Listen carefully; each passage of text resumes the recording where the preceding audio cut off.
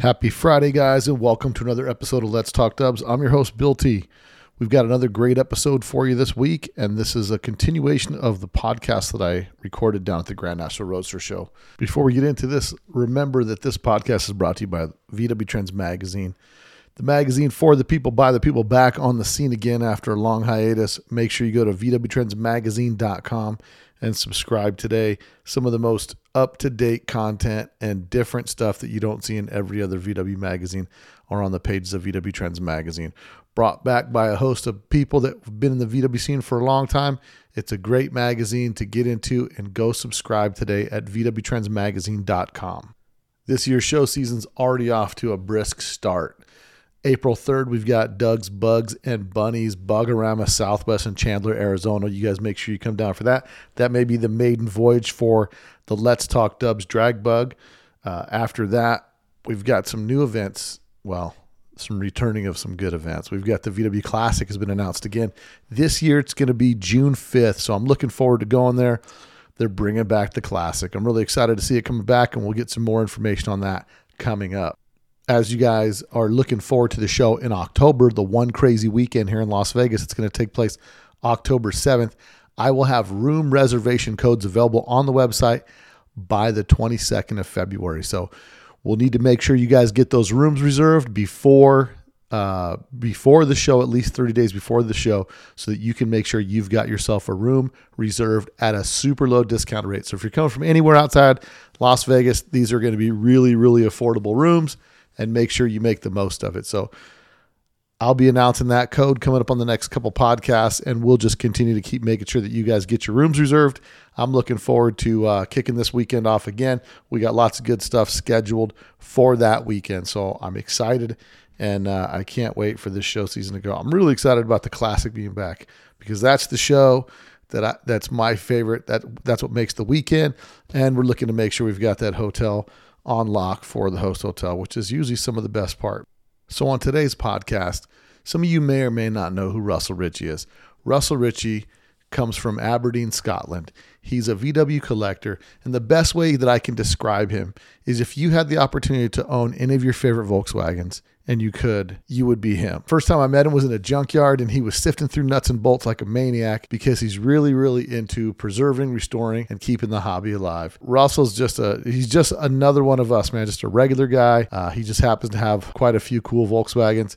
Good guy, really committed to the scene, and really in love with the gassers. He's got probably the largest privately owned collection of VW gassers. Some of the notable cars that he owns, a recreation of Pepto that you saw in Hot Veto's magazine. He owns the Aronson Holmes, officially the Cowlook car from the February 75 issue. He's got, as you listen in the podcast here, he's got quite an extensive collection, and it varies. It's not just gassers, but it's gassers and Cowlooks. And now he's really started to go down the road of restoring and preserving some vintage cars, and he's just really been such an asset to the scene to really help, push the collectability of some of these Volkswagens. And he's just one of the guys. He's one of the guys on the short list. Him, Lloyd Keys, Mark Merrill, a couple of those other guys that are on the short list when something becomes available of the guys that would be looking to pick this car up and to help preserve the VW history. So he definitely has a unique broad-based collection, and I don't think he can really be pigeonholed into one specific type or model that he collects. He really likes all of them,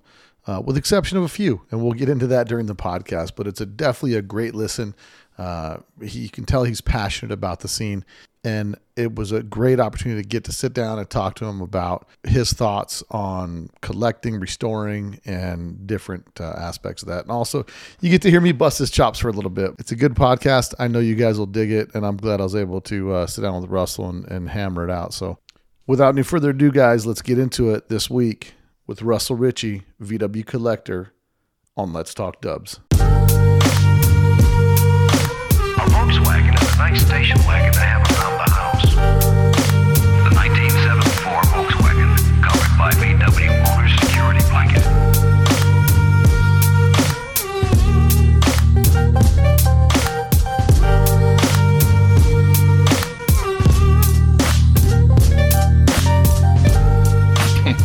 Okay, guys, so to continue on with our podcast that we're doing here at the Grand National Roadster Show, and because this is such a monumental event, today in this hall this week, there's been people from all over the world As you know, the show's been invite only, and I've been lucky enough to grab a pal of mine that I've met in passing a million times, like we do at all of our VW events. And on today's show, I've got Russell Ritchie with me from Aberdeen, Scotland. You guys may know Russell because he has a couple cars, and he's got some fairly significant cars. But Russell's a VW enthusiast and VW collector, and I like to personally think of him as a history preserver. So, Russell, welcome to the podcast. Bill, thank you, and thanks for taking the time to give me a chance to speak. Yeah, no, it's interesting because in this, kind of what we do here, sometimes people end up talking about people in the scene, like, oh, this guy and that guy and this, and people, you might meet people that have a preconceived notion of who you are.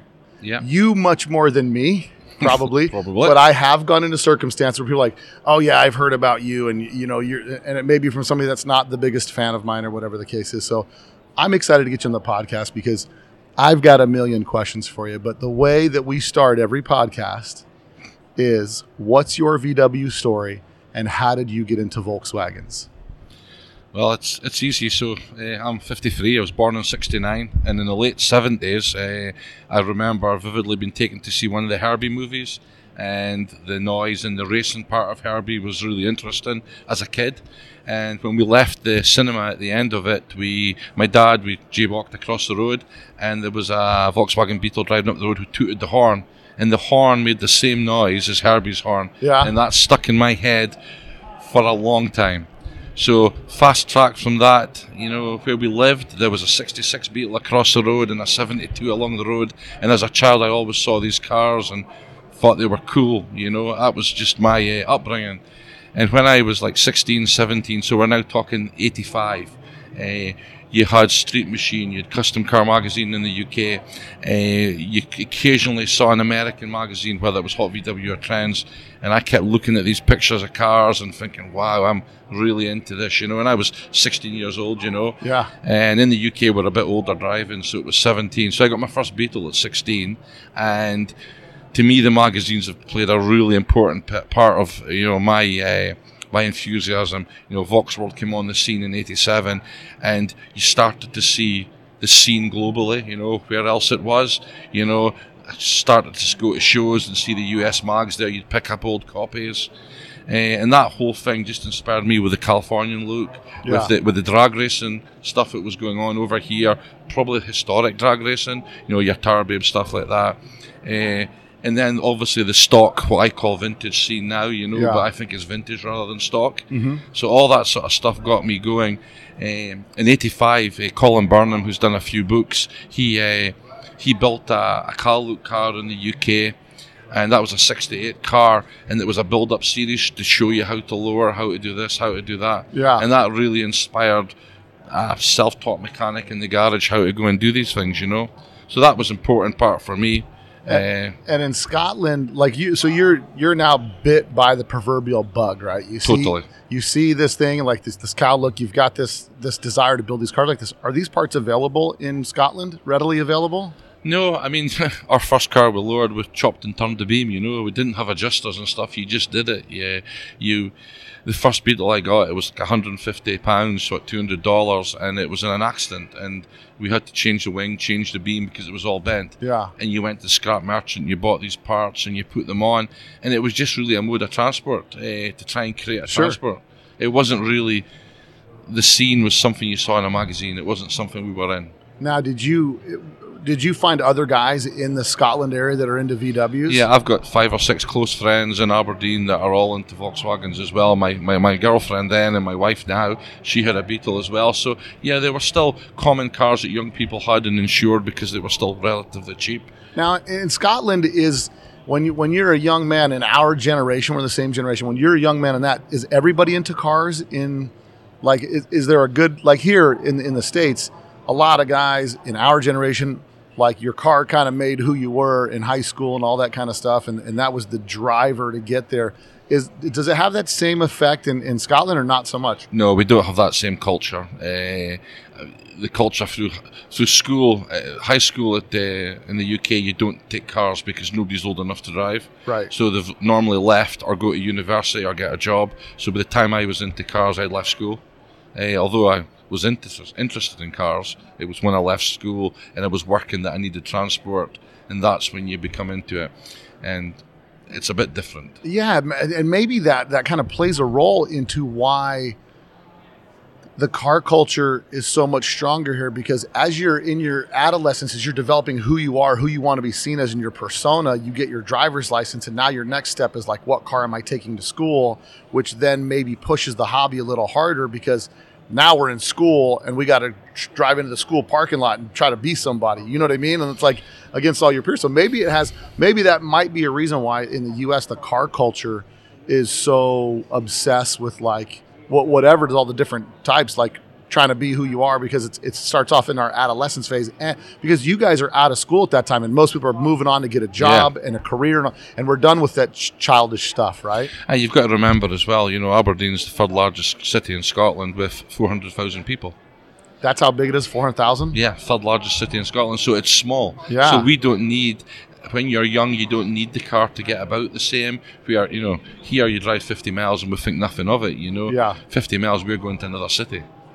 Oh, wow. Yeah, that has a big difference to do with it. The big thing, so that definitely culture's different. There's still a huge car culture there, 16 miles from my house in a village called Stonehaven, W.P. Thompson, the guy that lived there, he actually was the inventor of the pneumatic tire. Oh, really? Yeah. So, I mean, when you look at it, there's some big history comes out of the UK, which is, Tar McAdam, tar on the roads, another Scottish person, so Alexander Bell, the phone, all these things all come from, we've got a great diverse history, but, cultures of things. I think that's probably the biggest thing for me. I'm more interested in the American car history than I am the UK car history of the Volkswagen, although, you go back to 45 when Hearst took over the factory, and that was a whole different story. But it's the youth that you guys had with the cars that appeals to me, whether it's a racing or the California look. Well, because maybe you were living through it in the magazines, like, oh man, we were. And what's it like to be there, to drive that car, to do this, and then that starts the whole process. So, what year is your first car that you get? The first car was a 72, 1300 Beetle, 72, right-hand drive. I remember we went and picked it up. It was £150, as I said, and it had been damaged, and we got it home, and I spent a year changing beam, changing stuff, getting the thing working and running right. And then my uncle, who was a Ford mechanic, came down to look at it for a safety check and told my mum and dad that, oh no, this thing's rusted out, we're not going to bother. And all it was one sill was rusted. Yeah. And it was a 42,000 mile two-owner car from you.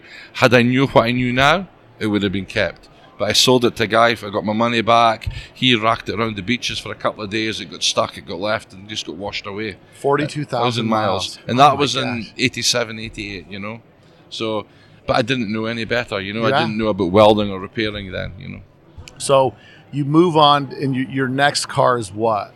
Yeah, then had a 71 and a 70, and then I got a 66. I noticed in one of your other podcasts how people getting older have done exactly the same. You go back to those older cars, and it was a 66 model, but it was a 67 car. It had the 1 year only rear valance sunroof car, beige car, and I run that for about 4 or 5 years, and it was great, So you're in this scene. By the time you get to 66, it's interesting how a lot of guys, they don't know the years, they jump into it, and then you kind of got to work your way backwards, because now you're in the scene and it's like, no, early ones are cooler. Is it hard to find early cars in Scotland? Early cars had thicker steel, so they rusted less. That was why you went for the earlier cars. Oh, early cars had thicker steel. Yeah, so if you get a 70s car in the UK, a 70s car is pretty rotten. A 60s car, the steel was thicker, so it lasted longer, so it was easier to repair. And you guys get a lot of snow? We do. It's the salt in the road that kills it with ice and that. The north of Scotland's not the best place to have any type of car, I suppose. But no, you can get, at the time, back in the 80s, there were cheap cars that were easy to get. And the safety inspections over there, big deal or not a big deal? The rust was the only problem you had. If you had a corroded car, you'd have to get it repaired. But there was a lot of bodge repairs with, just to keep them going, you know. So the 66, like your first early car. So Yeah. now you're the big deal. You're a big deal with the boys at home, right? Yeah, reasonably. And so what, the 66 there is 4-lug or 5-lug car? So that was a 5-lug car because it was a 1300. Had it been a 1500, it would have been a 4-lug. How'd you outfit this car?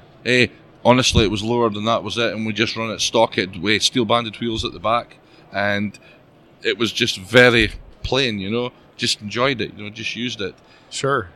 And now so you go into that, and then do you stay in the VW scene the whole time, or do you, like a lot of us, we get married, have a kid, kind of step out of the scene for a little bit, then we get back into it? Did you always have a Volkswagen? Yeah, I've always had a Volkswagen, but I became then had a daily car for work and stuff, and you had the daily cars, predominantly Volkswagen or Opel Vauxhall, but predominantly Volkswagen, so had Golfs and stuff as well.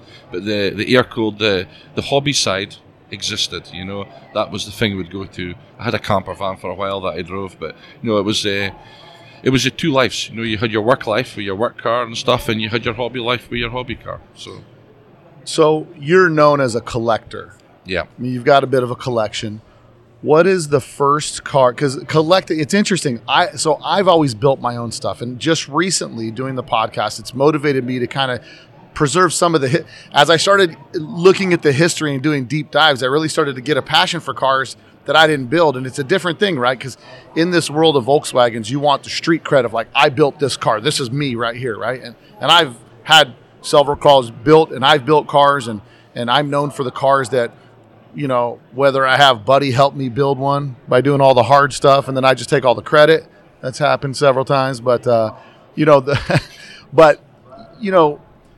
after doing the podcast, digging up a lot of history, I start to think about the history in these cars, and then doing the podcast, I bought the red car, and then I ended up with the notchback, which is my story for a whole nother time, but it's like, it's weird because now I have this whole passion for. It's this weird thing of like, man, here are these cars that nobody cares about. Not really nobody cares about, but they're not really on the radar. But that car is super cool, and here's why. And it's a really good buy. And I mean, why not? Instead of seeing it go in the wrong hands. What's the first car that when you start? What drives you to start collecting? Is it just like there's not enough good stuff where you're at, so you buy a car in Southern California? Like where does this kick off? So I suppose it kicked off where in the late 80s, 85 to 89, you know, Colin Burnham had built that red Cal-Look car. In the UK, Chris Jury had built a 53 Oval, first Cal-Look car, most beautiful VW in the UK. It was a great car. And then in one of the American magazines, Eric Berkeley had a yellow and white. It was called the Norcal Looker. Mm-hmm. And those three cars all covered different parts of the scene at a different time, but each one of them hooked me differently, you know. I now own all three of them, which is fantastic. Really? Yeah, which you know, each one's had to be restored. Each one was found, left and abandoned. So that's part of the history for me. That, you know, it was saving a little bit of them. And then you fast forward really quickly into '92, and Keith Soon came out with his Californian Lookbook. Yeah. And that book then told the history about the clubs and the Californian style and the racing and that. And that was really the thing that then made me want to look for some of these gassers and look into where are these cars now. Seen them in magazines, seen them in the book, but where are they now? And the first, not so much the first car I got, I probably had 6 or 7 in the collection at the time of various things. Can't remember them, but I had them. But on eBay, the Consolidated Auto Works Beetle Dragster came up for sale. And that was a V8 chassis car with a flip Beetle body. And it was $8,000. It was on eBay, and it was running up and down the street in California. Bought it on eBay on impulse. We shipped it across, and we took it to Volksworld straight from the shippers. And the car, while fantastic, wasn't really a Volkswagen.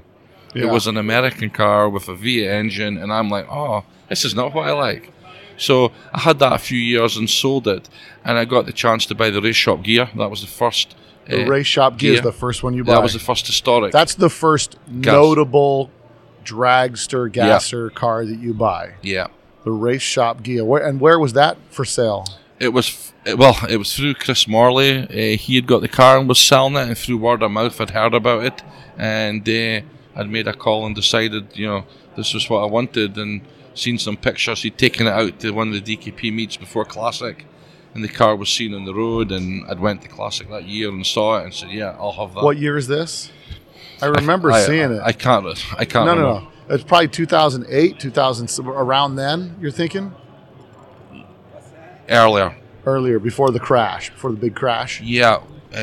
So everything dates back to 2000 to 2005, because I'd probably collected 3 or 4 gassers in that period of time, and a couple of Carlook cars, and then EBI came around in 2007, EBI 1. Okay. And that was the platform that gave me the opportunity to present these cars and race these cars again. Until that time, they were just sitting in your garage. Yeah. And it's kind of crazy because as much as me personally, I hate like setting up a show car, cleaning it, doing all that kind of stuff. That's not my style. I like driving. So doing this has been like setting up the 2 cars here has been a little bit of an ordeal. Like to me, I'm like, this is the reason why I like driving them. But there's an appreciation of putting them here on display and having people check them out, because there's something that people connect with these cars in that history. The same thing that connected with me with these cars when I saw them, and where I thought like, man, well, that, with one of the cars that I bought, it had been sitting in the garage for the past, 25 years. It wasn't even at the guy's house. It was at somebody he knows house garage, because they don't live there, and he was just storing it there because it was like, I'll store it there instead of throwing it away or whatever the case is. So part of you is looking at this car like somebody at one point loved this car enough to take care of it, and then it gets dilapidated. Yep. And the part about being able to platform all your stuff out there, because I remember I went to EBI 6, I think, in 14. Yeah. And I saw a huge collection out there of all, and I'm assuming it's your collection because you probably own the largest collection of VW dragsters and drag cars, vintage, that exists, I would think. I would say reasonably, but second. I think the largest collector is one of the Japanese collectors. Yes. He's got quite a lot. He bought a lot of stuff in the 70s, 80s. Before it was really, really valuable, when they were throwaways. Yeah, when nobody wanted them. He bought a lot then. And I've got quite a few, yeah. I was just making notes there for this. We've put 25 gassers back on the track since 2007. And in 2014, I saw the lineup of cars you had at EBI, and it was incredible.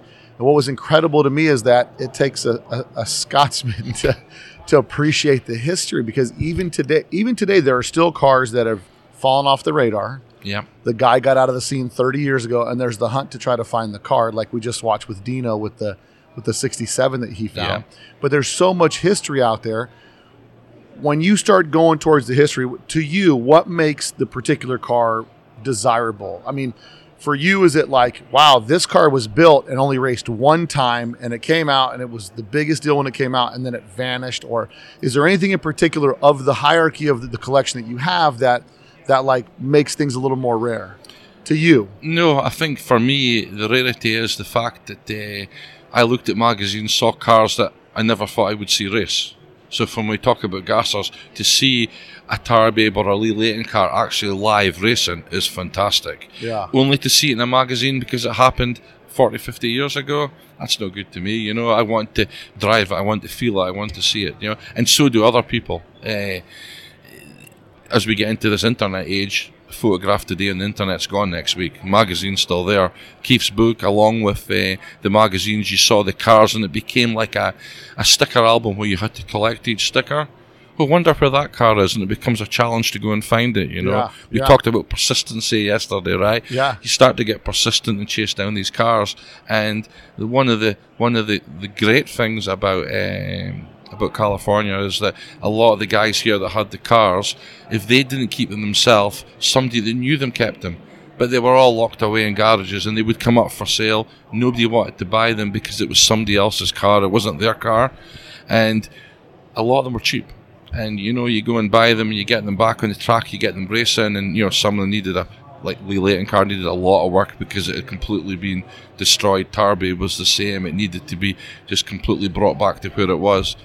And that's quite a boost to go and see those cars, on the drag strip again, racing again in the 2000s. Yeah. Wow. It makes it, I think this is one of the hobbies where we can actually be involved. There's one thing with, for example, there's an experience to be had driving a car, because this is an interactive lifestyle, right? You see it, you build it, you drive it. And then there's the experience of like, I built this, mine's faster than yours. There's just something that's interwoven between the personability, the competitiveness, the competition. I mean, that's where it started, especially in the 80s. It was like, who was more flashy? Who was more this? But then the experience of being able to get, I had Bob Daniels, who runs the 80s page, came to my house before this event. And I took him for a ride in the Rag Chop, and he's like, this is unbelievable. I'm like, man, it's just a car, but it's just cool to be in that car. Yeah. It's just something to be in that car, looking out that windshield, hearing the sounds, feeling the motor, like all those things. And interestingly enough, they're all super unique. You know, when with the pink car, when I got the pink car, it was like, I didn't know it was an automatic. And I was like, oh, it's an automatic. But then when you put yourself in the shoes of like an 80s cruising car for cruising the strip, cool. Nothing better than an automatic, right? You're just chilling at the light. Everybody else is like, clutch is getting hot, going back and forth. But the driving experience is really so much fun of what it's all about. So getting back to your collection, what is in your collection of cars, of the gassers? Of the gassers? Yeah. So if you talk about the gassers, there's Tarbabe, the Lee Layton car, Little Italy. I had Holy Moly, but I sold that. Daryl Vitone's Fiat, the Race Shop Ghia. I had Le Snort, which I sold. The Blue Obsession, which I then sold. Dare Express, which I all got back on the track and then sold. I've got B.R. Bellux's 1 and 2 car from when he opened up in Beaumont, Texas. Stut B, which I then sold on to somebody. The Save-A-Bug car, Some Fun and Radical Rod. They're all original cars. And then we've done replicas of Underdog 1, Underdog 2, Lightning Bug 1, Bad Company, Inch Pincher 1, and Dave Andrews' Race Shop car. So we've done those replicas as well. Now, and on the replicas, you could the original's been destroyed and you can't find it? We haven't been able to find them yet. We believe that they're destroyed because speaking to the people over here, they're pretty convinced. If somebody finds the original one, great. Let's get it out. Let's get it restored. A replica can be turned into something else, you know. But the replicas have now created history because we've had people like Ron Fleming, Paul Slay, and many others, Roger Crawford, all driving these cars. And you asked about the passion of driving, like the 80s car there, pulling up to a set of lights and looking across to the car beside you and seeing Paul Slay or Ron Fleming or Roger racing you at EBI is absolutely fantastic, because that was the name I read in the magazine a couple of years ago. And then to go and watch Ron Fleming and Paul Slay race each other at EBI, you know, we've had Brian Hirestay, you know, he's raced the old cars as well. We've had many people. Daryl Vitone, his first time back into a drag car was driving the Inch Pincher 1 replica at EBI. He enjoyed it so much, we sent the car over to him, he raced it over here, and then he went and changed it and did the 100 mile an hour club, 36 horse with Burley, and got that car into that. So I mean, these cars have helped reinvigorate some of the older guys as well, because they could come and drive them again. It brought back memories, and that's just really important part. It's funny, I had that happen with Steve Connect came down here yesterday, the guy that built Future Shock, and he just said, I never cared so much about this car until like now. Like in the past, it was like, I never even had a second thought. He said, seeing you guys so excited about this car really changed to him how he's looking back at his history. You know passion. What I'm saying? It's passion. And it's funny because the passion, we all get a passion that gets obsessed and laser beam focused on this right now, and then we move to the next thing. And a lot of us are that way. And I think to see other people appreciate what we've done or what we've been a part of is really, like this whole weekend is just huge. I mean, this is just such a big deal. You would think this would have 100,000 people just in this display, just shoulders. So it's been pretty packed this week, but you just think to yourself like, man, I'm glad I get to be a part of this weekend, because 30 years from now, when we're in our 80s, people will be looking at that going, man, I was there and this was there, and it's the hobby that starts to span from generations, because race cars, you know, they're thrown away like nothing. I mean, I remember I speak to Peter Brock, who worked for Carroll Shelby, and he's in Las Vegas.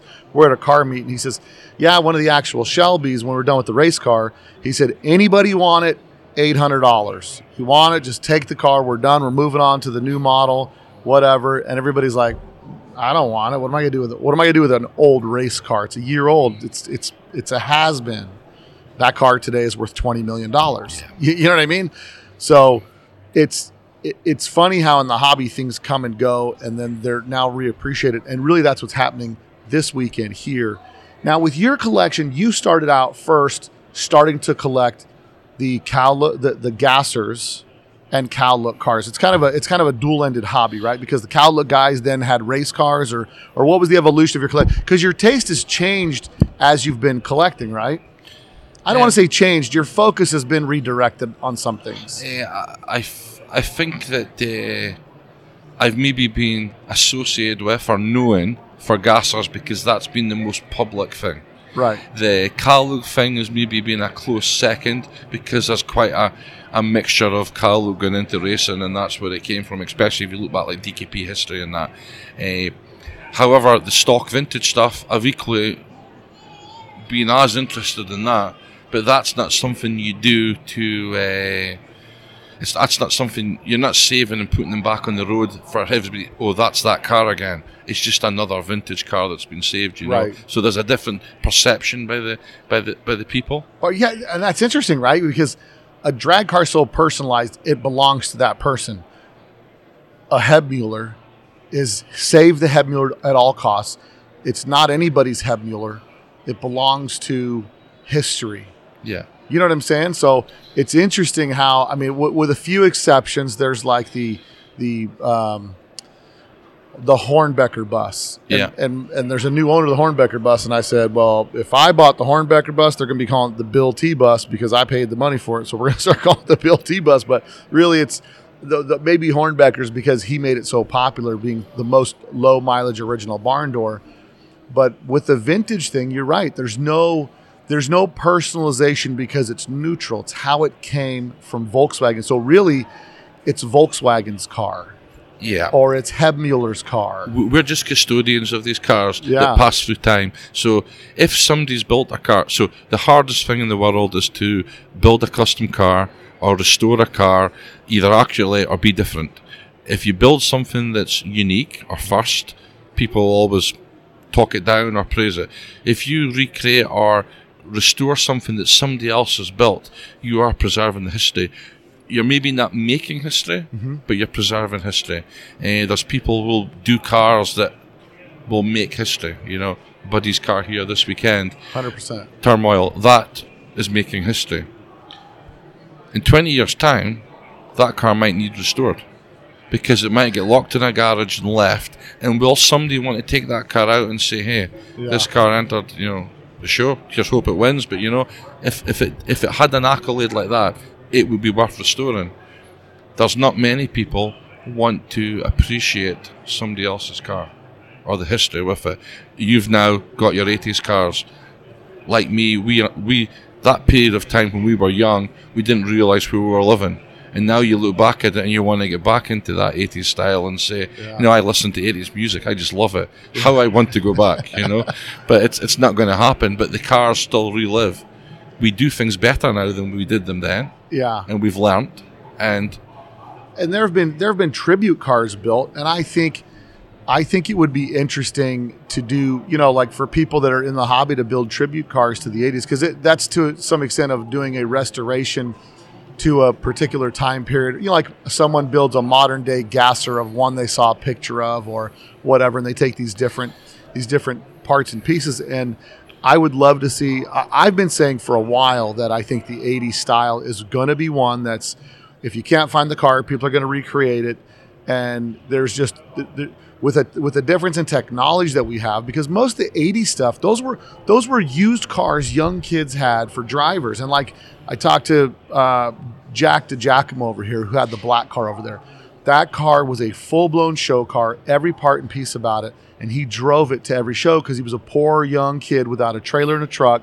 And so he had to be careful driving it. He had to plan everywhere he went. He had to wash it down. He told me one time he drove it to a car show and lost a sand seal, oil everywhere. And he said, I spent 2.5 hours cleaning the car for the show. I won the show. And then I had to pull the motor and replace the seal and do all this kind of stuff in the parking lot, but it's the 80s part, I think, is resonating with us, our generation, because that's our youth, And but in the 80s, cars were built cheap, they were bought cheap, and they had fun with them.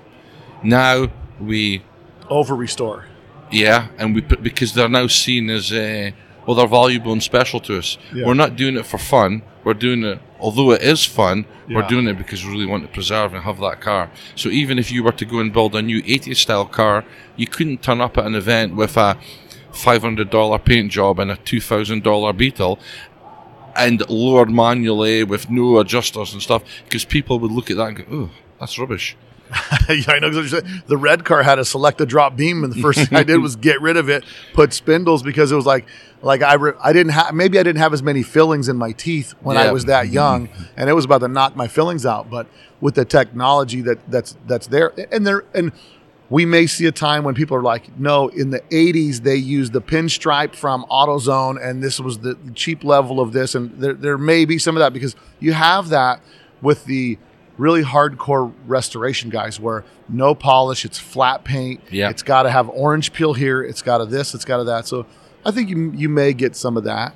Now, you're saying your whole time you're collecting gassers and vintage cars, colors, anything that appeals to you. Yeah. And what's the first really vintage car? Because there's a threshold, right? There's owning an all original 55 Beetle. Yeah. And then there's owning a Hebmuller.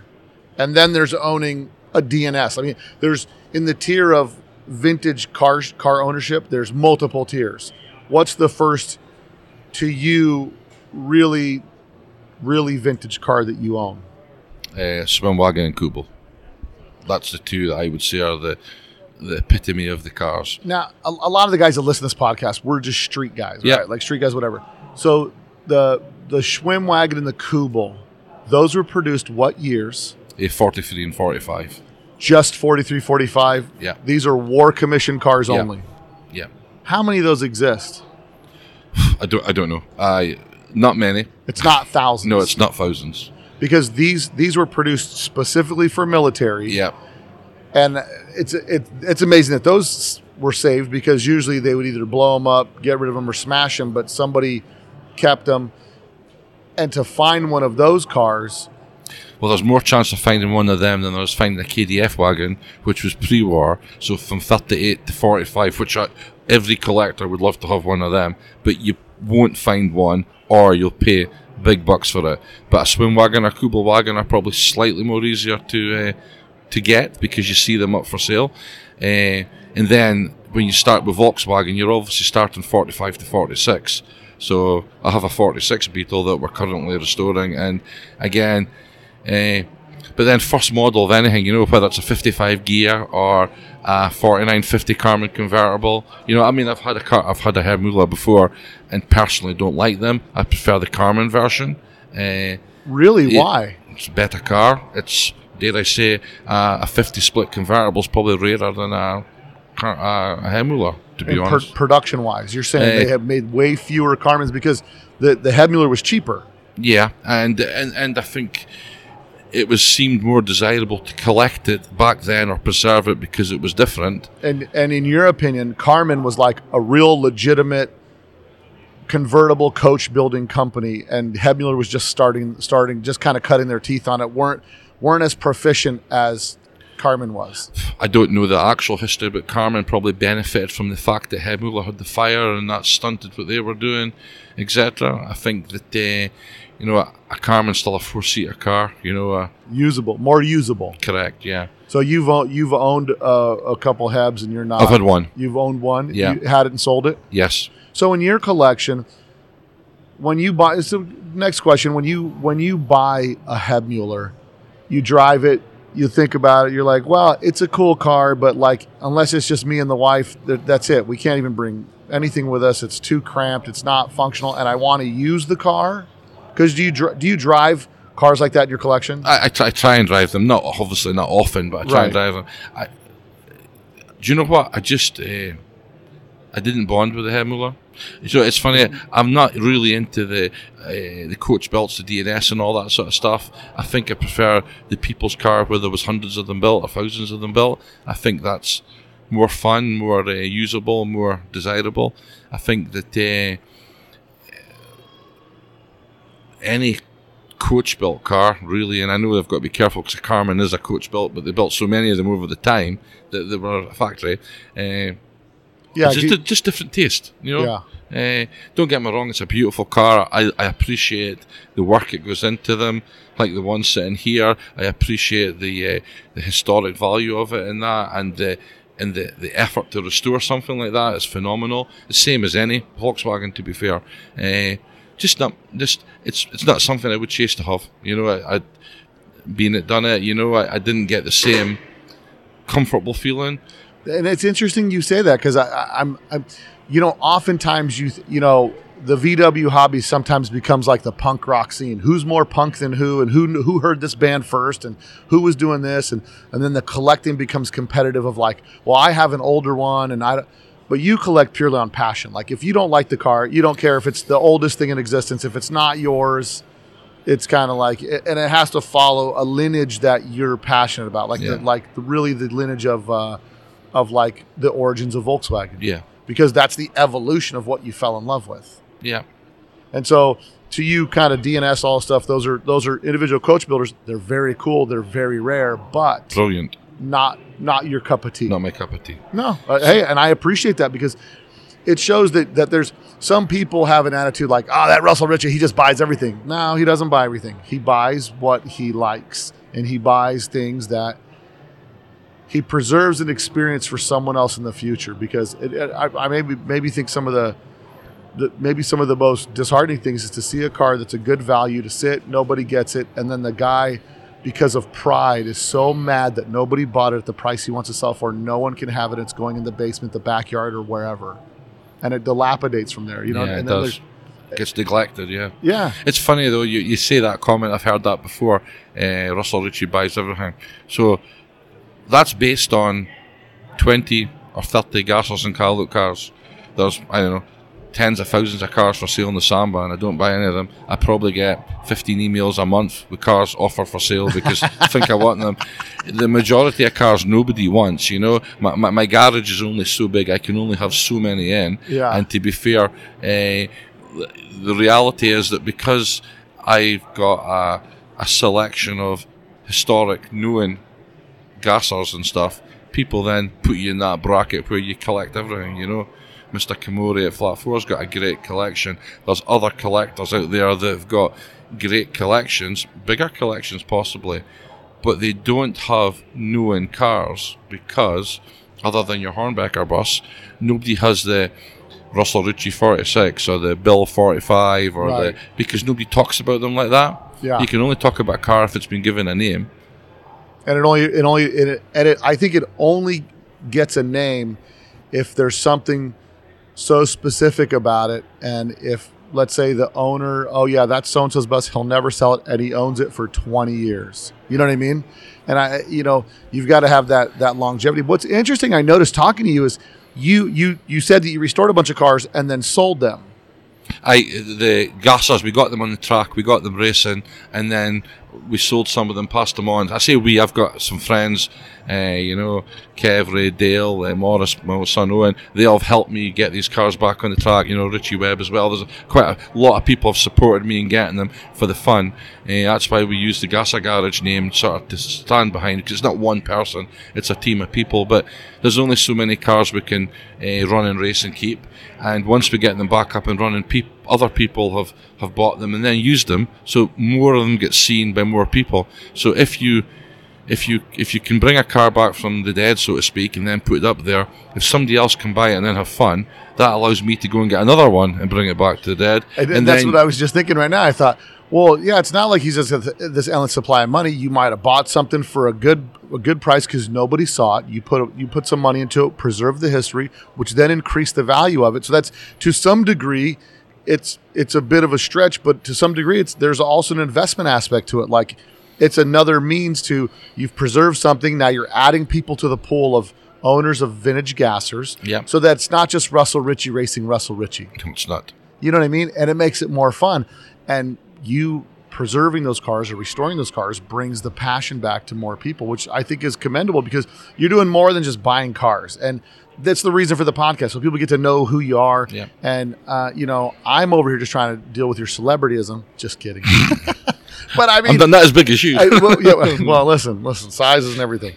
But, but it's funny. I've heard this thing saying several times, and they're like, "Oh yeah, so and so was here. He's so cool. He's so down to earth." I said, "We're just guys, man. We're just a bunch of stupid car guys that are into the same hobby.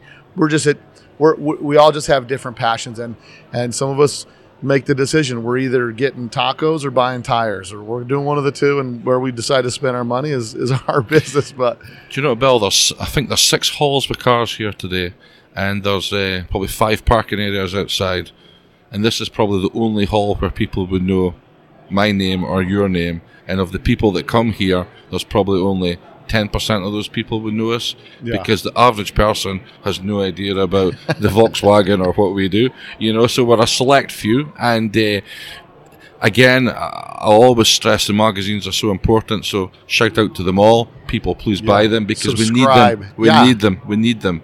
I mean, really, it's the print media in and of itself is a dying medium, right? And I think for us today, Instagram has become the new magazine. Because you go to Instagram, you subscribe. Because for us, we're voyeurs, right?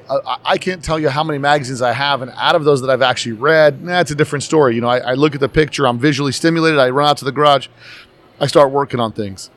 But I subscribe to the magazines. Matter of fact, I may fire up my subscription to Volksworld again. I had a subscription to Volksworld, and then I let it lapse, but I subscribe to Hot VWs, I subscribe to VW Trends. I believe in supporting the scene. And it's funny when I hear people like, "Oh yeah, that magazine doesn't do this, doesn't do that." I'm like, who cares? Just support it.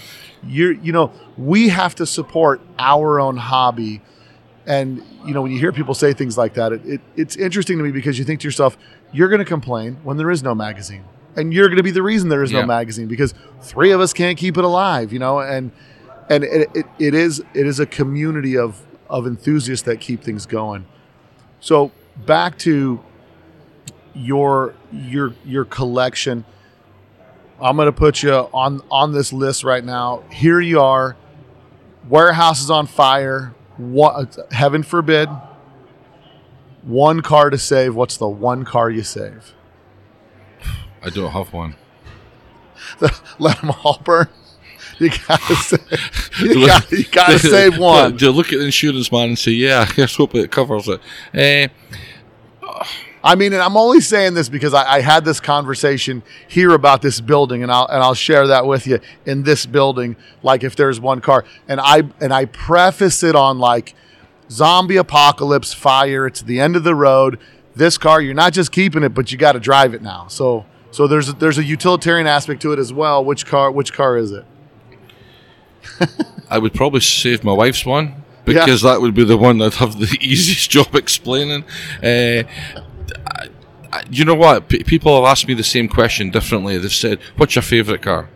I don't have a favourite, because a gasser's a gasser, a Carlook car's a Carlook car, a custom or an 80s or that, a stock car's a stock car. Depending on the day, where we're going, what we're doing, that car would take preference. My problem would be getting them out. Well, no, but remember, it's the zombie apocalypse. They're coming to eat your brain. I know you've seen the movies. Yeah. They're coming to eat your brain. So now you got to look at a car that's utilitarian. You can drive it. You can keep it on the road yourself, and you might have to put more than just you in that car. Which car is it? I'm giving you a purpose for this. So a 79 1303 convertible, US spec, 1 year only, last model of convertible. That's probably what I'd pull out. Because it's going to be the most reliable. Yes, and I'll be able to drive away from the zombies that are chasing me. You're not going to be the 25 horse having a zombie eating your brain. It won't start. The battery will be flat. I'm sure there's people out there thinking that's a really stupid question, Bill. But for me, it's just kind of one of those fun things. Like, And it's not to say you don't appreciate certain things. Like in this hall, in this room right here, all this history, everything. We boil it down to who I really am, right? I said, this place is on fire. I got to save one car. But I get to keep it, right? It's my car. I'm not saving it for somebody else. I'm keeping it because it's the zombie apocalypse. Buildings going down. It's the Lanny Hussey built black 69 turbo fuel injected disc brake car. Because not only is it fast, is it cool, but it looks to me like it. That's like at the core, that's my style, like performance Volkswagen, but everything fits perfectly. It's designed, built to be this wolf in sheep's clothing. You know what I mean? It's like, I love I have my Cowlook car over there, my Cowlook 80s car, and it's got skinny tires on it. In a panic, things could go a little sideways, little skinny tires in the front and stuff. So, yeah, that was me. What about you in this building right now? You're stuck here. There's no going back to Scotland. You're here. It's survival time. In this building right now. So I'm probably struggling because I'm torn. I have never seen the Pink Lady until here. And what a absolutely amazing custom car that is. Yeah. And a little bit of me thinks that while that's an old car, it almost appears modern. Right. And I'm thinking, a little bit of that, I would drag that out to keep it because the effort and that. And then from that, what car do I most like here? To be honest, I like them all. I'm sure I could fix a tow rope and drive one and tow the second one out with me, you know. I'm struggling to give you an answer to that. I think that... well, we got to talk about usability. It's got to be usable. It can't be an unusable car. You got to use it. Listen, it's the zombie apocalypse. There's gas stations. All the gas you want's here. Which car is it? You to be honest, probably the orange square back. It's over there. Oh, no, in fact, that's a lie. The car I would drive from here today would be Rick Sadler's yellow 67. Yeah, the VW Trends stand car. That's close to the exit, and it's solid. I've loved that car since I first saw it, so that's one I would pick, definitely. No, I think... or if I could get turmoil off the stand, I would maybe take that. We'll push turmoil off the stand? I'd maybe take that. Yeah, because Buddy's going to be getting his brain eaten by a zombie, so that doesn't really matter, right? He got caught detailing the car, and we're down the road. So, in your collection of vintage stuff, what's in the list of the vintage stuff, the restored cars that you have? I've got a 46 that was just going into paint that was really good, that we just had to put the right paint on it, so that's happening now. I've got... and when you say it's going into paint, that's a $300 paint job on the 46, right? Yeah, it's cheap, it's matte, it's easy. It's matte, and it's like you just take it down to the Earl Scheib or whatever they have be done over next there. week and it'll be done, yeah. Easy job. I've obviously got a few 49s, 50 vert. Is there a big difference? You're talking a street guy here, right? Yeah. 80 street guy. Is there a big difference between a 46 and a 49? Like when you have the two cars next to each other, is it like these little tiny changes that are monumental in 1946 and 49? Well, it's changes in a 49 between an early 49 and a late 49. They've got different size of fuel tanks. The early 49 will get you halfway down the road. The other 49 will get you most of the way down the road. No, I think there is difference. I think that... there's a split Beetle is a really nice thing to have. A Novel Beetle is a really good thing to drive. A 67's an excellent car to drive. A 79's the most comfortable. It's, rack and pinion steer and all the rest of it. It's like buses. Yeah. Listen, the big bay window is the most comfortable air-cooled bus to drive, in my opinion, because I have my single cab, and I've got my 62, which is my crew cab, and then I have my 67. If I've got a road trip, one of the two, my 67 is more comfortable. Seat back position, a little further back. But if I had a bay window, I'd probably take the bay because the bay is much more comfortable to drive. So, I mean, and that's the funny part. The cars that everybody's into are the cars that are much more archaic and uncomfortable and lack the creature comforts. So your 46 is the oldest Beetle in your collection. Yeah. Where did you find that car? It was actually for Wayne Carini had it at Chasing Classic Cars. Wayne Carini? He put it to auction and it didn't sell, and it put up on eBay, and I got it off of eBay for a lot less money than. What was the reserve that they had it go? And did they do this at like a Sotheby's on the East Coast? Yeah, it was. I think it was. If I remember rightly, it was expected between $80,000 and $120,000. They expected to get for What it. condition was it in? Fully restored or unrestored original? No, it hadn't been restored, but it had been painted and covered up to make it look better. It had been in a museum for a long time, so it had a fake green army paint job on it. It had the seats had been recovered twice, so I think they'd found it. Been found many years ago in the show scene here, and somebody had bought it and freshened it up, put seat covers on. So we got it. The green was wrong. It should be a black car. It was an American military car. The seat covers, the red seat covers, the green seat covers we took off, and there was red vinyl under that. We took them off, and it was original Volkswagen material under there with some tears. So we got Marcus in Germany to repair them, not replace them, repair them. So they're stitched, but they're genuine material. The car needs a front valance, rear valance, and that's about it. It's had damage at the side. Really solid car, a lot of original metal. So again, it needs to be painted properly with the different colours, pan, engine stuff. So all that's been done now, but the car was basically complete. And to be honest, I don't know why it didn't sell to a collector, but I think they just asked for too much money for it, and it wasn't worth that. Well, because you're taking it, because they're asking fully restored, documented original price for it. Yeah. And they think, well, we don't care. It's a 46. The paint looks good. And so, well, interesting that you say that, because Wayne Carini has it, who knows classic cars, and he's got to give a value of what he thinks it's worth. So he's going to give a value of X amount of dollars because it's a 46. It's got the flat paint, whatever. But it's so far from original that, and when you're buying something, it's no different than buying a house or any of that kind of stuff. People buy a house and they say, I got to go in, rip this out, change that, do this and do that, and make it proper the way that I want it. Same way with a car like that. And I think when you start to get in that echelon of collectible cars, the people that know, you don't want to get Barrett Jacksoned. You know what I mean? Yeah. And that's been my biggest fear with like the fake 23s and 21 going through, is that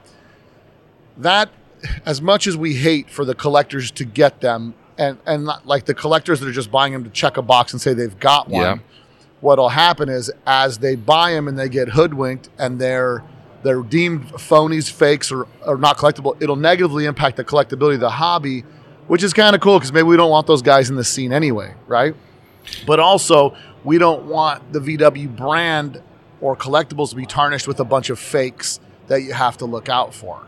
You know what I mean? Yeah, I think there's I don't know the right word to describe it, but I think there's a level of collector that if you get into that circles, you can start to speak to them about cars, and they find out there's a lot of stuff available that changes hands, that you don't appear on the Sambar for sale, but it's for sale or can be bought. Well, there's a whole sub-market of cars that never hit the market that is it's spoken word only. And that's probably where the best cars to buy. I mean, if you were going to buy a Ferrari, I'm pretty sure Wayne Carini would know every detail about the Ferrari, right? He's obviously a car connoisseur of massively, but he won't know about a 46 Beetle because he's only ever had one.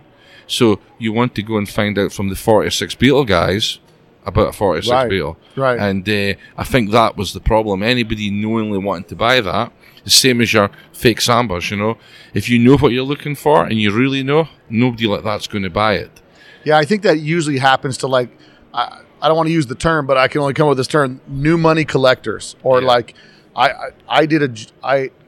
in my business, I work in construction, and I did a job for a guy who's owned dealerships for years, but just recently became a car guy. So I watched this 16,000 foot warehouse get filled up with a lot of Barrett Jackson. And I don't mean that in a disparaging way, but I've seen a lot of cars that go through Barrett Jackson that they're like Thursday cars and stuff like that they're just kind of filler cars. And I looked at this guy's collection, and he had the means to get the best, but you could look at his collection, tell he was just getting into collecting, because there was a lot of cars that I knew would not be there next year once, because you get hoodwinked, you buy something, and then you kind of get savvy to it. In respect, what I want to touch on for a second, because as you said 46, it made me think of something that most of us VW guys, us average non-vintage enthusiasts. And my purpose of this podcast is to stimulate people's minds to look into other areas of the hobby that they might not get into. And when you said 46, it made me think the war's over in 45. 45 is the end of the war. The Allied forces come in and take over Volkswagen, and they're like, we're going to build this factory back so that, which is a lot of us street guys don't even think about. We're going to build the factory back so that we can make this part of their economy so they can move. So, and then with help of that, they're going to start later on pushing cars to really cars were mostly for Europe at the time. But knowing that, right, setting the pretense of 1946, the Allied forces are in charge of Volkswagen, right? And how does that make the car? Because I guess during the war, were there any production vehicles going on during the war? Or were they all prototypes? During the war, I believe the factories were only turning out military vehicles. So just Kubel wagons and Schwimm wagons, or is there more? Well, there might have been some I don't know what they would have called them, like Type 82s and that. Four-wheel drive Beetles for the commander wagons and stuff. I don't know enough about that history to comment on it. But I know that when they started back up in 45 and 46, they were just trying to build cars with parts that were there and what they could get working. So it's probably very hard to say. Not 145 to 146 will be the same-ish. And that's part of what I'm saying. Like when you're taking a factory that's blown to bits, you're coming in there and you're like, okay, let's just get these cars pieced together and get them out. That history is pretty, in your terms, dodgy. Yeah, well, if you run out of some material, you just Scottish. take the next material. You're not, but you're trying. You run out of one material, you go and use the next one that's available. So you could get cars that were fairly consecutive on production lines that have two different materials, two different, let's say, I don't know if it would be hood hinges or springs or something. Possibly. Yeah. I mean, I don't think the detail's the same, and obviously they kept. I mean, I've speaking to Christian Grumman or something like that would have far more appreciation of the tweaks and changes. Sure. But you can see that even in a 46 Beetle, I learned today, speaking to Brian Hairsty, there's 3 different types of rear window pressing between the split window and back inside the car. You've got an early one, a middle one, and a late one in 46. So obviously when the factory was getting going and the units were getting doing, they were finding better ways to produce the steel quicker in order to generate income. So these things did change. And kind of like land speed record racing, right? They make a bracket for everything, right? I'm the first guy with red hair to go this fast. Like what's the first year good production Beetle? Like let's say you're doing like, you know what I mean? Like the factory's in Rubbles, they're kind of getting their stuff put together. What's the first year Volkswagen starts producing split windows with consistent quality, and like the first year that they're solid early to late is this year, roughly? I don't know. I mean, if I was guessing, I would imagine 49, 50 must when it starts to get close by 51, and then in 52 we all know it's a crotch cooler era, so they were all the same basically then. Then you had a bit of a, your oval split type dash for the crossover into the ovals. And then probably quite quickly 53 ovals are a really rare car because in 54 they had a 1 year only door, so it changed them. And then by 55 on to 59 it was probably more set in its ways. So you start to see them getting more, I suppose, commercially aware. Right. That's probably happened quite a bit. So probably 56 is probably by the time they got like consistent, and the car from 1 to 100,000 are pretty spot on. I would imagine. I mean, the production numbers would tell you the higher the number, the more likelihood that was. I mean, there's a lot of 56 ovals in the States, so you must have had a big import that year, that time. So probably there was the volume to do that then. What is the most common car you're offered for sale? Because everybody submits to the man. I would like for you to buy my super rare 57 oval window. What is it? No, I got offered somebody else's Pride and Joy Oblique Custom that they've done to their liking, and you should appreciate as much as they do. Mm-hmm. Because it's really valuable. Right, to them. Yeah. And not a lot of people can see the value in it, but I'm sure they can explain it to you through a quick email where you're ready to hop on. Oh, absolutely. I to be fair, I think some people think, again, they just associate a name and think, oh, he buys everything, when clearly it's not true, you know. And Yeah. I think they think it's an easy sell, or he collects car look cars, so every car's a car look car, or every car's an 80s car. Or how many people have introduced you to stories that you don't even know? You don't even know how rare this car is, and let me give you the story behind this car, and then you're like, "That's not a rare story." Like, because I think everything is on the surface, right? And they don't put the time and effort into doing the history or understanding how things came together. So they just assume, well, this car's got original this on it, so it must be a really rare car. An owner of a car will never sell you a rare car. The only person who'll sell you a rare car is somebody that knows about it, that lets you know. Yeah. Because the owner doesn't know it's rare, ever. You know what I mean? If you look at it, 100%. if you've got this old lady who's had a car for 100 years in a garage, right, or 80 years in a garage, it's a 45 BL, right, I guarantee you, she won't be phoning me or emailing me to tell me about a car. Well, that's it's funny you bring that up, because Lloyd Key, who you know, and our friend, our buddy Rich Craig's over here kind of keeping an eye on us. Lloyd Key, who you know, when he showed the DNS coupe, I had one question in my mind. I needed to talk to the previous owner. I cornered this woman and I said, how did you know what this car was worth, and who told you what this car was worth? And did you believe this car was worth that when you found it out? And most importantly, what did you want to sell it for before you found out anything about this car? And she hemmed and hawed a little bit, but it was one of those things where they thought it was a few $1,000 car, and then a Porsche guy who's related to the family got connected, which it's interesting how it unfolded, because this is the world according to Bill, so be mad at me if I say this. A car is worth what someone wants for it. And if I find a car someone wants $500 for, and I go get it for $500, then find out it's worth something, it's up to me to say, you know, I think this car is worth more. Let me give you more money for it, ma'am, or whatever the case is, the circumstance, right? But the reality is, I love to hear the deals of people finding stuff, an undiscovered gem, before it gets because the problem is, as soon as someone says, oh yeah, I'm putting this up for sale.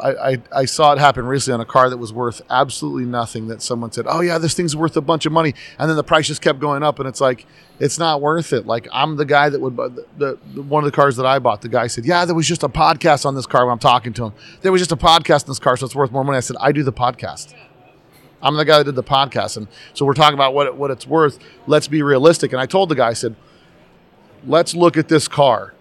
Let's be real about this car. How many buyers are for this car? You have a handful. Yeah. This is what they'll pay. And that's it. And it's like, you know, it's interesting to me how people kind of get greedy on that side. We're like, oh, yeah, no, so-and-so told me. And I've had that happen to people, because I've had to break the news to a lot of people, because sometimes on TV I play the guy on Pawn Stars that tells you what your car's worth. And so I've really had to break. I had a guy with a 4-door Lincoln one time, and he was like, this car's worth $20,000. And I said, it wasn't a 4-door Lincoln Suicide. It was a Merc, 4-door Merc. Well, cool Mercs aren't 4 doors. They're 2 doors. You know what I mean? Like a chop top Yep. Merc and all that stuff. And it was beige with orange flames. And I was just kind of like, this is a nice car, man, but this is an $8,000 car. It's not a $25,000, $30,000 car. Like, and he was like, you know, and I just said, no problem. I'm just telling you, like, if you can find a buyer one day if you're a really Yep. good salesman. But what is any emails you got that really, I'm just out of curiosity, and I don't want you guys to email him.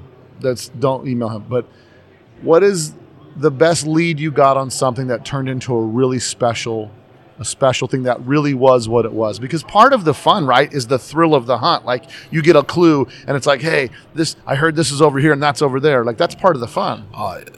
A lot of the gassers have all been leads that have put onto that. They've all been pretty good.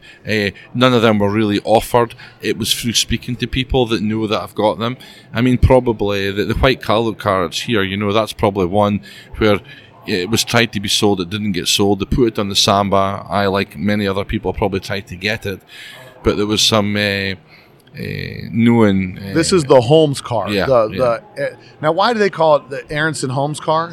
Greg Aronson built it, and Jim Holmes had it when it was featured. So Greg Aronson built the car. Yeah. He Is had that about 2 years. It's like the car that I have over there is built by Scott Gildner, who was a car builder and painter.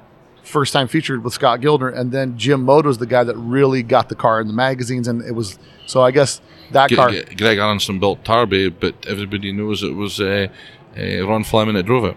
Yeah. And he bought it off of Greg and raced it, so sometimes a builder sells a car or whatever and somebody goes on with it. And now for you guys that may not be aware, there's the February 75 issue of Hot VWs that has the car with that's the first official Cal Look magazine, the California Look. That's what it was named, yeah. And with that car was the guy with the measuring, the police officer with the measuring tape and all that fun stuff. Now, that car came up for sale. I'm less interested about it now, more interested about what happened before you bought it. What was the circumstance? What's the story of that car? Well, the car from Greg to Jim. Jim then crashed it. It got repaired. A couple of owners in the States kept it. Christy worked at a part shop. She had it.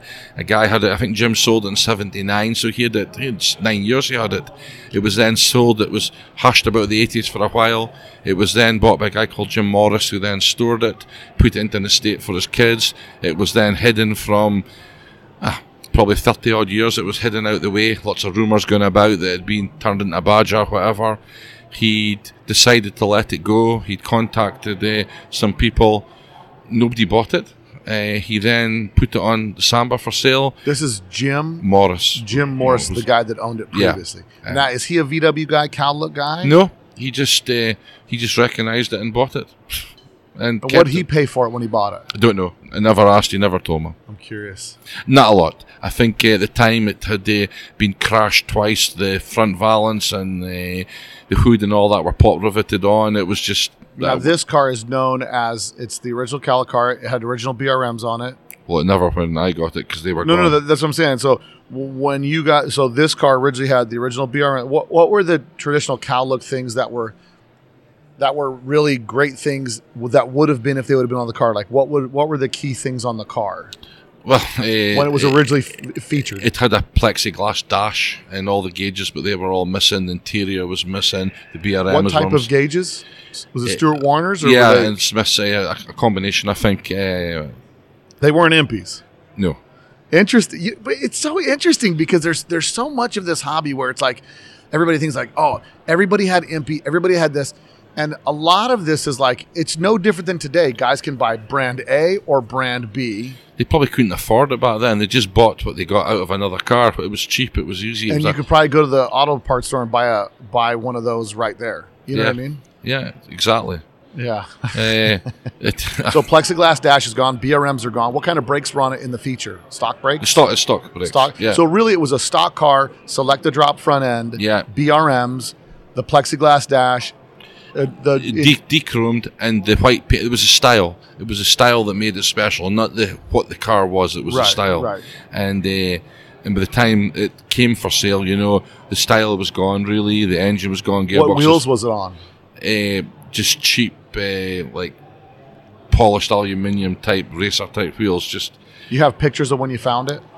I do. I've got. You'll pictures. Send them to me so I can get them. So I can attach them to this podcast. But. I think it's commendable that you found the car and finding some of these cars. Now, I'm looking for my 63 ragtop that I had that when I blew it up and I left the Volkswagen scene for a year, I was upset and I was going to teach the Volkswagen world a lesson. And the crazy part about my 63 is I bought it from the wrecking yard, drug it out because it was a ragtop, built the car, finally got it 95% finished, blew up the motor, and I threw my hands up. I said, I can't afford this anymore. I'm getting a Buick. I bought a Buick. Now I have the curse of the Buick that lingers at my house. And now I'm looking for this car, and it's interesting because of all the things, I have so many pictures of this car, I don't have anything with the VIN number on it. And I've had so many people on the podcast, when I first said 2 years ago, I want to find my 63, I can't tell how many emails I got. People said, send me the VIN number, I'll find the car. And I said, I don't have anything with the VIN number on it. I have the receipt from the wrecking yard because it was illegal to sell me the car without the title. So the receipt says VW floor pan and body, $400. And like, that was it. No VIN number, no anything. So it's work to find something, and it's putting the little pieces together. The thrill of the hunt, but this one was kind of hand delivered to you, right? Well, what happened was that when it came for sale in the Sambrai, like many people probably approached the guy to buy it, and it was actually a DKP member, Bill Rogers, who actually phoned the guy and said to him, listen, you got a lot of folk that want to buy this car, blah, blah, blah. The person that needs to have it is Russell. He'll be the one. He says, but it means taking it out of the country to do it. Yeah, but he'll do it. He won't sell it. He won't flip it. It won't be. And I think that was a concern. Some of the people trying to buy the car just wanted to flip it for more money to a collector, where I genuinely wanted to put it back on the road and the way it is today. And I think that was it. So it was some of the, the scene allowed me the chance to get that car and put it back.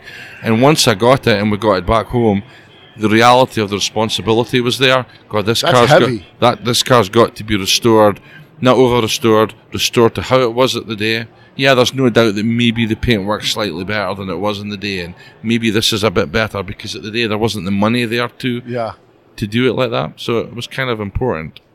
No, I mean, that you said something important, the responsibility of owning these cars. There is a huge responsibility. Like a lot of people think like, oh yeah, must be nice.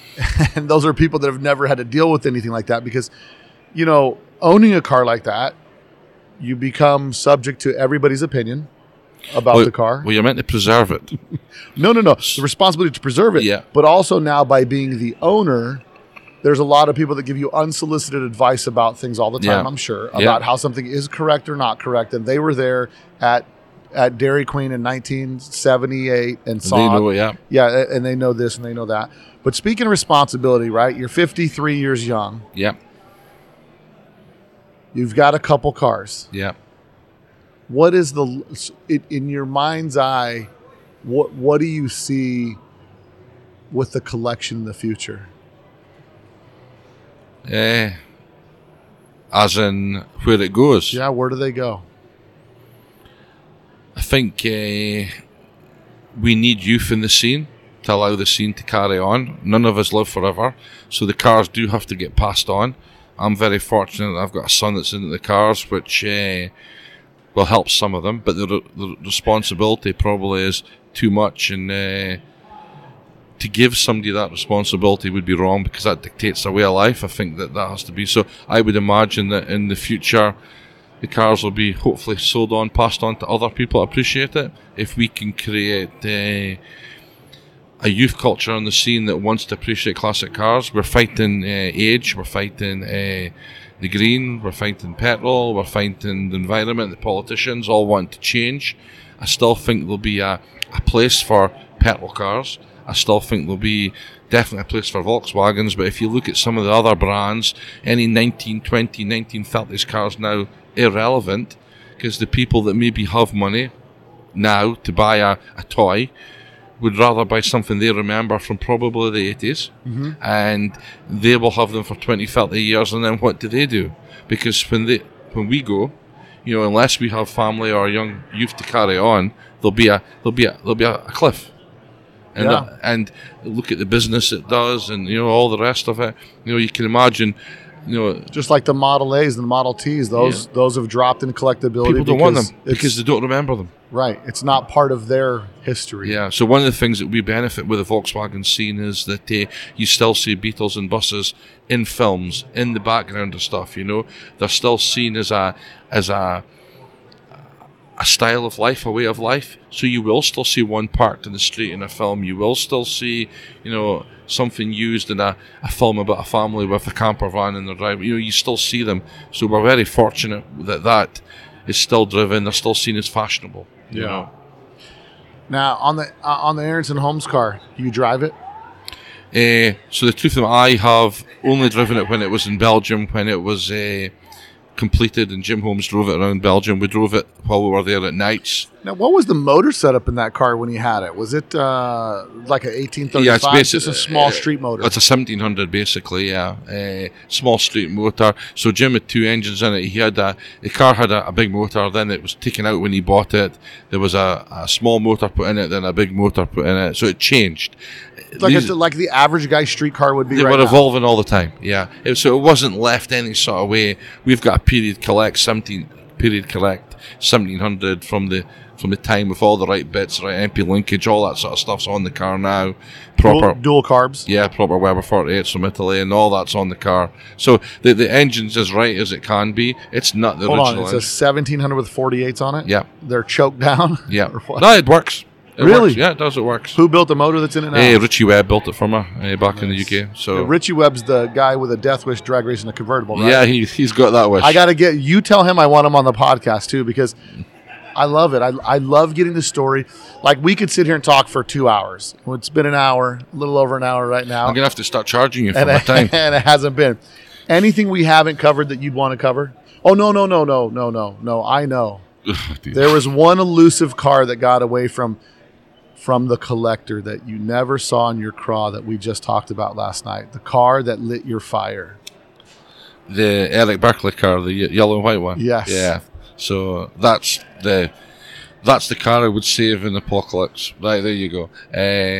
Yeah, so back in 87, 85 to 86 I think it was, there was a feature on a NorCal Looker, it was called. NorCal Looker. That was what it was called. And it was a 70s bug, yellow and white car with yellow half the front of the car. And at that time, in the 80s, it's like, who can do the craziest graphics? And this kind of had a front reverse yellow graphic on it. Kind of a real special set of graphics. Yeah, yellow MP8 spokes in the front, white MP in the back, Frenched-in headlights, Frenched-in rear lights, louvered bonnet, wings, tailgate.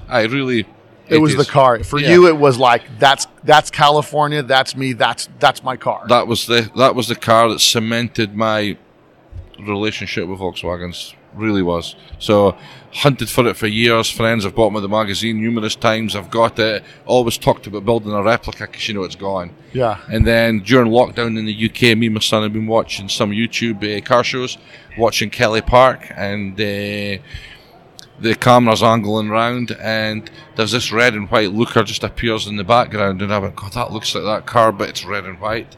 And the camera guy goes up and he's filming around the car, and the camera flicks into the dashboard, and the dashboard's yellow and white, and that's the car.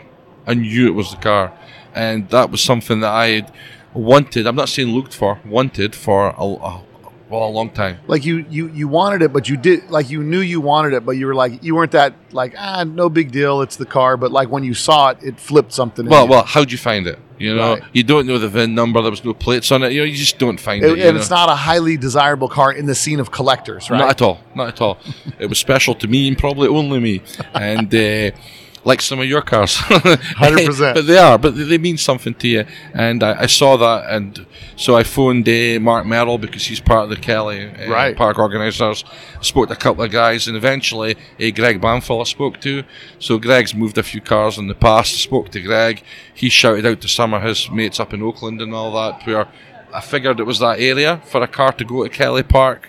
The way it did, it was kind of rough. It was kind of abused. You know, it was a streeter. And within 2 hours, I got a phone call back from Greg Snow. My mate lives around the corner from it. He sees it every day. So can you get him to speak to the guy? So an hour later, the phone rings. The guy's standing there with the car. It's not for sale, but $7,500. Buy it in a transporter, in a trailer, bang. It's at the shippers within the week, and now waiting in Scotland for restoration. Now, did you contact the original builder of the car? I have. So I phoned him 3 or 4 times. He is a vehicle estimator for insurance company for vehicle repairs. The model in the original features his wife, and he hasn't responded. He'll speak to me on the phone if I call him. The only way I can contact him is through his work. I found his name on the internet along with where he worked and that, and I was able to track him down. He hasn't came back. I was just looking for some details really to help with the restoration. But I think he's another one of these guys that was in the past. He doesn't want to get into it, which is a shame because the car means quite a lot to me because it did inspire me. So, well, I'm sure that when people listen to this from Northern California, they'll have pictures of it from car shows. Yeah. And I'll see if because I'm sure that car was on display at some point. So I want to make sure that if you guys are listening and you're in the Bay Area and you've got pictures from a car show of the 80s of the NorCal Looker, look it up. I'll let you know in the description of the podcast what episode it is, and I'll put pictures of it and what issue of the magazine that it's in. Let's get Russell some pictures of his dream car on display at a car show so he can make it period correct, man. Anybody you want to thank before we wrap up? All your mates that have helped you kind of knock this stuff out. You know what? The list is endless. I don't want to name people because I'll miss somebody out, but there's so many people, and they all know who they are, both to my UK friends, my European friends, and equally my American friends. There's no doubt that there's many people all across the world. It's a small group of people, that we all are part of, and there's been so much help, whether it's just moving stuff, whether it's picking up stuff, whether it's just speaking, whether it's chasing down. I wouldn't want to pick on one person, to be fair. Yeah, no problem. There's just so many people that I can't but thank, and I love it. Well, I appreciate you coming on, man. I'm glad that I was here and you were here, and we get to doing this, and most importantly, really to commemorate this event, being here for this part of history in the definitely. VW hobby, man.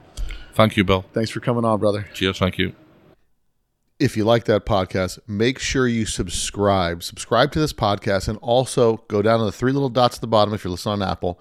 Click that, hit share it with all your VW friends. We love when you share the podcast because it helps us grow, and through that growth, we're able to bring you more content. So if you give us a 5-star review and leave your comments on Apple iTunes, we'll give you a shout out on the podcast. If you want to support the podcast, go to letstalkdubs.com. Click on the merch page and pick up some merch to support your favorite VW podcast.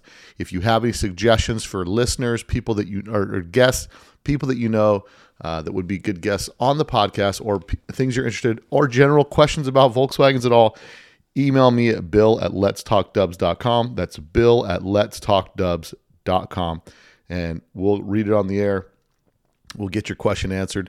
And I look forward to seeing you guys out at the shows this summer. Don't forget, this year, block out your holiday for October 7th for the One Crazy Weekend here in Las Vegas. Go to the website, letstalkdubs.com, click on Showtime, and that'll be some of the details that are on there. As soon as I get confirmation codes for the rooms, I will let you guys know so you guys can book your rooms at the Orleans Hotel and Casino.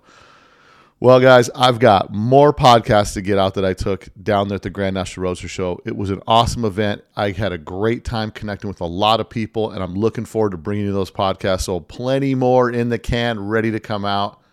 And until next week, guys, later. A Volkswagen is a nice station wagon to have around the house.